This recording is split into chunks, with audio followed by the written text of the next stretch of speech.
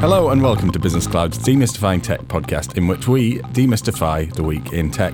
I'm Alistair Hardacre, and here with me this week is Business Cloud editor Jonathan Simcock. Good morning. And Tech Manchester's Patricia Keating. Hi, folks. Later on in the show, we're demystifying smart cities with Mobica. And for Valentine's Day, I'll be testing, John and Trish, on the online dating industry. Ooh. But first... I'm interested. I've not dated anyone since I was 20, so I've got no chance. Listen, this is about tech. This is all about tech. This is not about how good or bad you are at dating. That will not be part of the competition. Okay. We're talking apps, we're talking websites, we're not talking about visits to the cinema, followed by Frankie and Benny's. Nando's is a bit cheaper. And it's so much better if you go on your own, because then you get both for yourself. You don't have to share it with your date.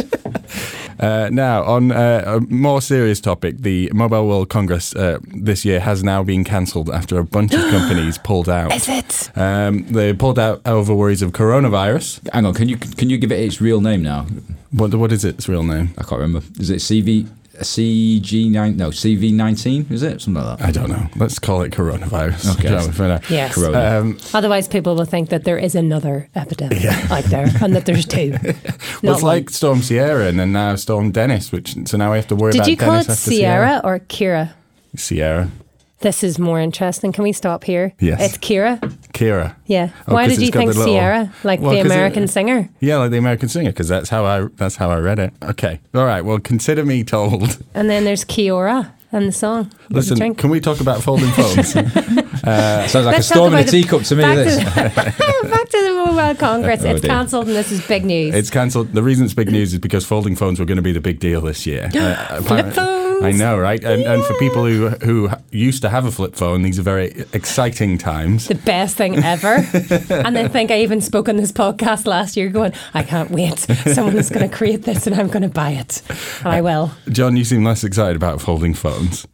Yeah. Please, can we call them just flip phones? Flip phones. Smart yeah. flip phones. My phone does what I need it to do. I don't need it to be. I mean, actually, despite being 39 years of age, I bought some skinny jeans recently, and I've discovered that It's a shame you don't wear them. but I've discovered that the phone doesn't fit in the pockets. The pockets are too small. So I guess that's one thing. I mean, this is a problem women have all day long. Pockets which aren't big, and Big phones enough? keep getting bigger. Yeah. Women's pockets keep getting smaller. Right. What are you going to do? Fold it in half? Yes, I'm all about folding phones. Okay. Folding phones means I can wear skinny jeans, then it's a win-win situation.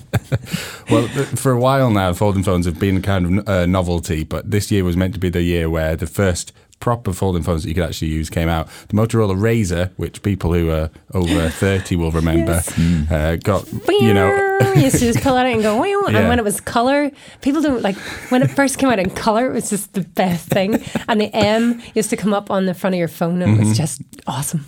there's a Samsung... If anybody wants to send one in, by the way, for us to try out. Let's try it out. We'll do a whole episode on it. Samsung's Z Flip is the latest one, which is... I think the closest thing to the folding phone that people imagined. It's a smartphone about the size of an iPhone, and it just folds in half, and that's all it does. But for me, the most exciting thing is not the jeans issue, because my pockets are fine. It's the fact that I keep smashing the glass on the front of my phone. Also, yes. Get a case. I've never smashed a phone. Just get one of those silicone cases. Just smash your case instead, like I have demonstrated here. But then the screen's on the inside then, so I can drop it and, Do you want me to point you in the direction of a good mobile phone case? Listen, John, I was thanks. like you. I had years where it didn't happen. It's like always the smallest drop that creates the crack. It's always the one you least expect. It's going to happen to you. Pride comes You've before a just fall. scudded yourself. Not going to happen. Scud. Never going to happen. Scud. But I think the most... I'm literally going to spend all my time walking around his desk just trying to casually knock drop his his phone onto the wall. desk. Another unexpected benefit, though, it's actually much better for your mental health to have a phone in which the screen can be put away. This, for me, was a huge deal, and it's part of the reason why I am eventually going to get one, although not yet, because Samsung Z Flip, which comes out soon, is $1,300.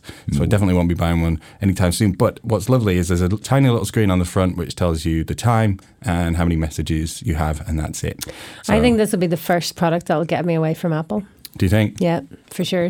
I'm totally getting one. Unless they come Unless out Apple comes out with a flip phone sometime soon. Are Apple planning to? Does anyone know? I've not seen it. But. Apple are famous for filing patents for technology and then only using, let's say, 10% of those patents, and the rest of them they don't use. Right, so they have a patent. So they come up with new ideas all the time. They've been doing the car thing for a while, so there's been rumours of an Apple car coming out, an Apple VR headset, but you just don't know whether they're just reserving these ideas for when they're ready, whether they're working on them, or whether they're already a product. But there is a form of foldable phone which Apple does have the right to. Hurry up and do. Time's against you. You're about to start losing customers. More than anything else, and this is why I can't wait for them to come back, and I can't wait to get one in my hand. It's the satisfying feeling of ending a call, usually an angry one, by flipping it shut. Because you cannot forget about it. Yeah. But if you do it too hard and they're both screens, would it not smash the phone? I mean, it could. This I'm going to throw it out there. I don't think the screen is going to be made out of any kind of glass product if you can fold it. Yeah, no, it is. The Samsung Z Flip, the new phone, which is coming out this year, is made out of foldable glass. So does that count towards the quiz? No, it doesn't. Trish just got that wrong. No, it doesn't. The quiz I'm is just throwing out wrong. there. I'm wrong. That's what you just said. Just thrown out there. I could be wrong. It's a shame. It's a shame that we won't be seeing more flip phones. I'd say keep an eye out during the year for announcements from all the different companies as they release their technology. And send them in to us to do a taste test thing. Yeah, we'd love that. We'd love that. So we can all have flip phones. Yeah, we can have a three-way phone call. Angry at the end of it, we can all just flip them shut. Shut up. Where are you? We're in the podcast studio. I'm sitting beside you. Now, this week we had our Smart Tech conference here at Business Cloud, and you can see a write-up of the event on businesscloud.co.uk, and in our next magazine. We had some incredible speakers at the event, one of whom was Dawn Embry. She is the Director of Strategy and Performance at Mobica. I caught up with her after the event for a quick chat to demystify smart cities and what we can expect in our cities in future. Mobica is a software services company working with some of the leading tech giants over the world, providing software engineering services from chip to cloud across various sectors such as silicon, automotive and connected devices. And a cooler way to describe your job title would be, a kind of the chief of future prediction. Is that fair? I mean, how much of your job is actually about, I suppose, trying to look at trends, see what's happening and react to that? Yeah, absolutely. A large part of my job is reading research, reading the analyst reports, liaising with analysts and customers, looking at what innovation is happening now in particular sectors, where we can expect it to land in other sectors, and then crucially, how Mobica can deliver those enabling technologies that help our customers get to market quicker with better time and better levels of innovation. And today at the event, we've been talking about smart cities. There's been a lot of discussion about whether that's the right phrase for technology-based infrastructure change from city to city. One of the things you mentioned was talking about smarter cities rather than smart cities. Can you tell me a bit about what you think the difference is between those two things? Absolutely. So I think a lot in the media, we look at the extremes. So we look at smart city cases of greenfield cases where there's no infrastructure to start with and building a complete end-to-end solution. I feel really passionate that we can enable smarter cities much quicker.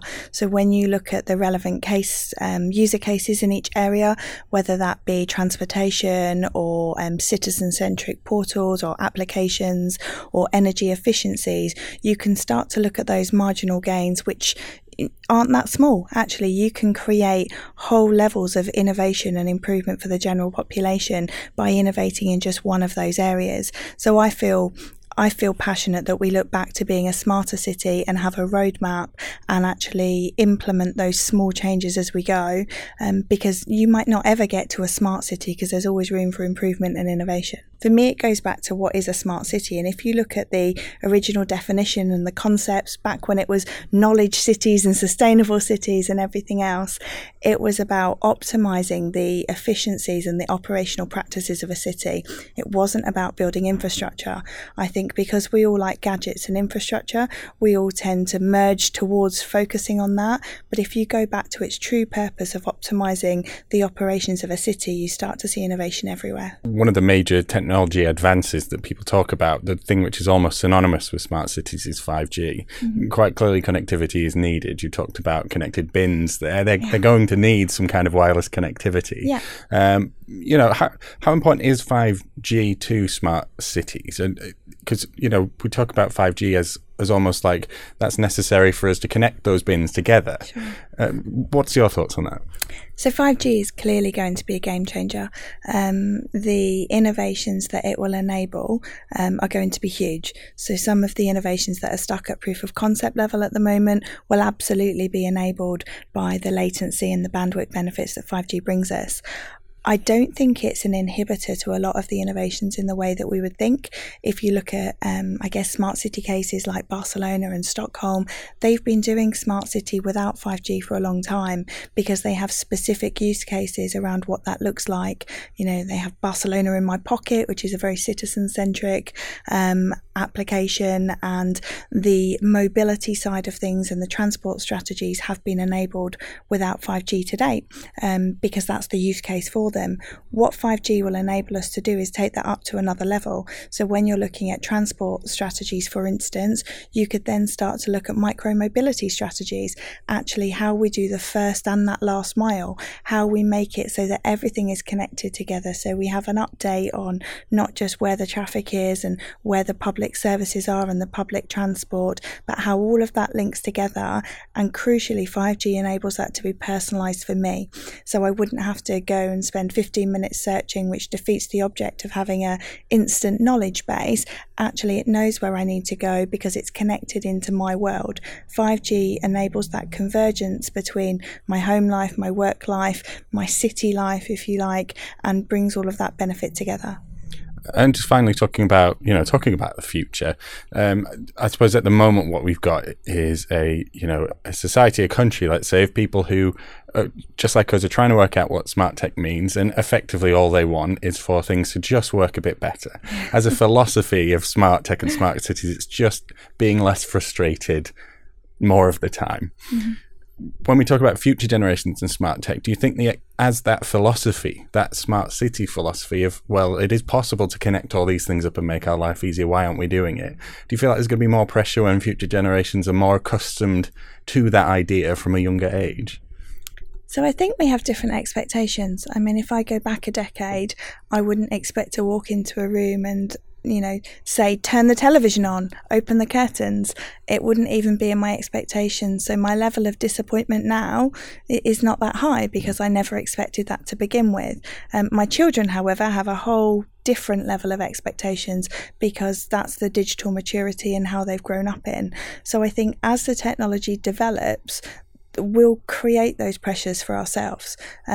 So we've gone from, our home objects being inanimate objects, a fridge being something that you are responsible for and opening up, to our media systems, everything now being connected. So we've had a decade of IoT and connected devices and things being connected in small bundles, really, rather than an end-to-end solution, although there are some now. And I think as we're moving forward over the next decade, we'll see that connected intelligence. So at CES, there was a big thing around not being Internet of Things anymore, but intelligence of things. And it's when those objects in our life actually start being smart in themselves, so start having a level of intelligence, start linking up, because my fridge knows I've got people coming on Friday, and the last time this happened, we drank lots of wine. So it orders more wine for Mazda. So I think we're going to come to the expectation that not only do I not have to look after the objects because they'll have predictive maintenance, they'll know when something's wrong with themselves, but actually they'll start to look after me as well. And what are you most excited about personally when it comes to smart technology? Is it in the home? Is it in work? Where do you feel the most need for new smart technology to be introduced? So I guess for me, I get excited about personalisation. So the thing that frustrates me is lack of time most of the time. And so if I have to switch from platform to platform or ecosystem to ecosystem as I'm moving about my life doesn't change that rapidly. I don't become a different person when I leave the house and go into the car. So why would I listen to a different music stack? We have all of these different diaries, and we at the moment have created workarounds. I'm most excited for the technology to enable my life so that I can focus on the things that are great fun and let the boring stuff manage itself. And just hope that when you get home, there's always some wine in the fridge. Absolutely. Right, thank you, Dawn. I'm not the only person to speak to Dawn. You actually got a bit more time with her for your podcast. Can you tell us a bit more about what to expect? Yes, she is part of our month-long series for March dedicated to amazing women in technology to celebrate International Women's Day. So if you check out the Fast Forward podcast during March, you'll be able to hear more about Dawn's incredible career journey, international language expert, and all of the C-suite skills and expertise that she's picked up along the way. Right, now it's quiz time. Yes. It's Valentine's Day today. Is it? If you're listening to it on the day this goes out, then yes. Okay, it's not one I'm celebrating, but that's okay. I'm babysitting my nephews. Hang on a minute. I need to go to the supermarket. You don't need to go to the supermarket. That is literally the worst place that you could go. Anyone who's worried now that they've heard that and forgotten, there's nothing we can do about that. Maybe give them a subscription to Demystify Tech. That might make them a little bit happier. I mean, no, that won't. Now, whether you're celebrating Valentine's Day or not, it's not going to matter, you guys. What matters more... Well, thank goodness, because, Johnny had no chance in this competition based on what he's just said. I will be calling Aldi on the way home to buy some Pick clothes. up the milk and whatever else is lying around in the shop. Let's hope you are better at this quiz than you are at Valentine's Day. 5 questions going on. Remind us, who's in the winning position at the moment? Okay, good. No, it's 1-1, isn't it? 2-0. No, it's 1-1. It's 2-0. No, I won the last one. You didn't. I did. I'm not competitive at all. Yeah. But when you come up against someone who is ultra competitive and very chippy and keeps going on about how great they are and how they're going to win, it just makes me really mad. Does it and rile means I you? want to beat them. Do I get inside your head? Yes, Do you I do. psych? Yes. Okay, here we go. We have 5 questions. I'll take each of your answers. I'll tell you who's closest. They are numbers based. So, the amount of online dating app users who used apps for free last year was 180 million globally. How many were paying members of online dating apps in 2019? I'm going to say 50 million. Okay. It's something got really tense. Trish? I think it's a lot less, which is really, I think, interesting. But I think it's going to be like Stop looking at Al for clues. 49 million. 49 million. Oh, he's playing tactically. Yeah. The answer was 39.7 million, which means Trish gets the first point. Trish has to go first this time. Okay, question number 2. Which 5 countries created the most revenue from online dating websites and apps in 2019? Extra points if you can get them in order. So the So top have to name 5 countries that made the most out of that dating made apps. money from dating apps, yeah. Okay, I'm going to say China, Russia, America, the UK, and Japan. Okay. John? I was getting mixed up with Hong Kong, you see, sorry. I'm going to go Hong Kong. United States, China, India, Russia, UK. John took it with that one. Number 5 was India. Number 4 was Germany. Number 3, United Kingdom. Number 2, China. And number 1, the United States, who spent $973 I million. thought it was going to be China because of the whole, there's a big issue with a lack of women in China, isn't there, because of the one-child policy? Well, it might be that there are more app usages out there, but they actually pay less per person for those apps. They're the freebie users. Yes, so China spent $229 million on dating apps in 2019. Isn't it interesting, though, that, finding love and finding your lifelong partner would be something that is, it's pivotal in your life, it's momentous in your life. Yeah.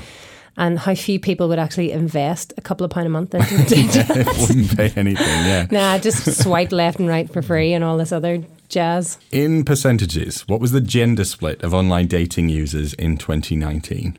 I'm going to say 65% men, 35% women. Okay. That makes 100, right? Yes. I'm going to say it's closer to 50-50.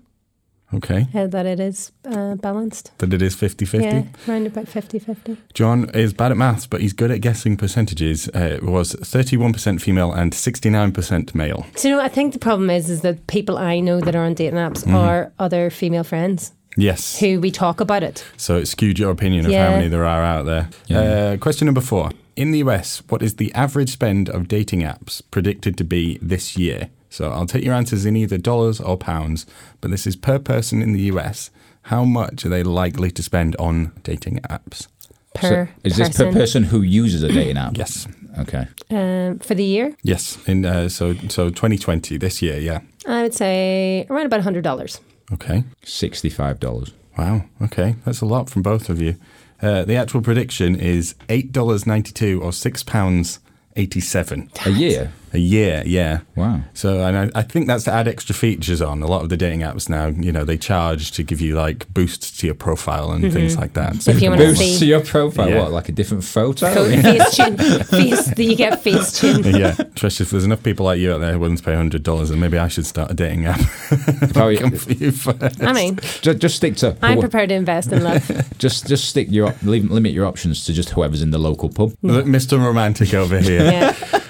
Question number 5. You'll do. You drink in the same place as me. Hey up, you got a pint of ale and some pork scratchings. What's the point system at the moment? Where are we I'm winning. scores wise? You're winning. No, I'm winning 3-1 because I've got the last did, yeah. 3 right. Okay. Yeah. All right. Well, listen, it's all to play for in this last question. Double Question points. number 5 is Double double point points. question. We're talking about swipes. As of last year, how many matches have been made on Tinder in total? So how many times have two people swiped they're interested on each other's profile? 190 million.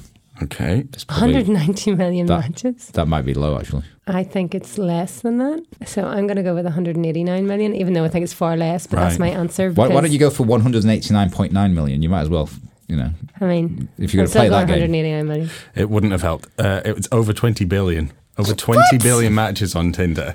Wow. Yeah, I know. That's a lot of people, isn't it? That's a lot of matches. I would like to know how many of those stayed the course. Right. How many of those are married now? Yeah. I think that's closer to 19 million.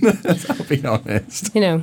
But it's obviously not all about looks. So there's one company in Manchester, right? JigTalk, which I think they were based in Leeds. I think they're in Manchester. So what happens there is there's a jigsaw covering the face, and as you get to know the person and their personality, it takes a piece of the jigsaw away every time, right?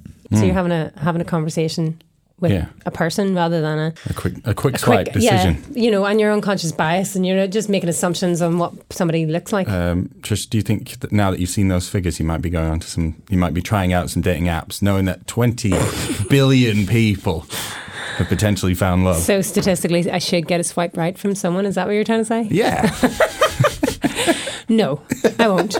If I ever did, I would take the advice of Lucy and Kobe from Dr. Fertility. Okay. So if you have heard their story, both of them met both of their husbands on eHarmony within a couple of months of each other. Right. So, and both of them got married to them 6 months after they met them. 6 months after? Yes. They have an incredible story, which I want them to turn into a Netflix movie. We did a podcast with them last year, and just fascinating. Yeah, we've already decided who's playing us and everything. Cameron Diaz is playing me. I'll put a link in the show notes to that show, nice. So that people can listen to it. It's a brilliant story, honestly. Anyway, happy Valentine's to you both. Yeah. Thank you. Thank you. You did well on the quiz there. Right, John, you better get off and get some flowers then, quickly.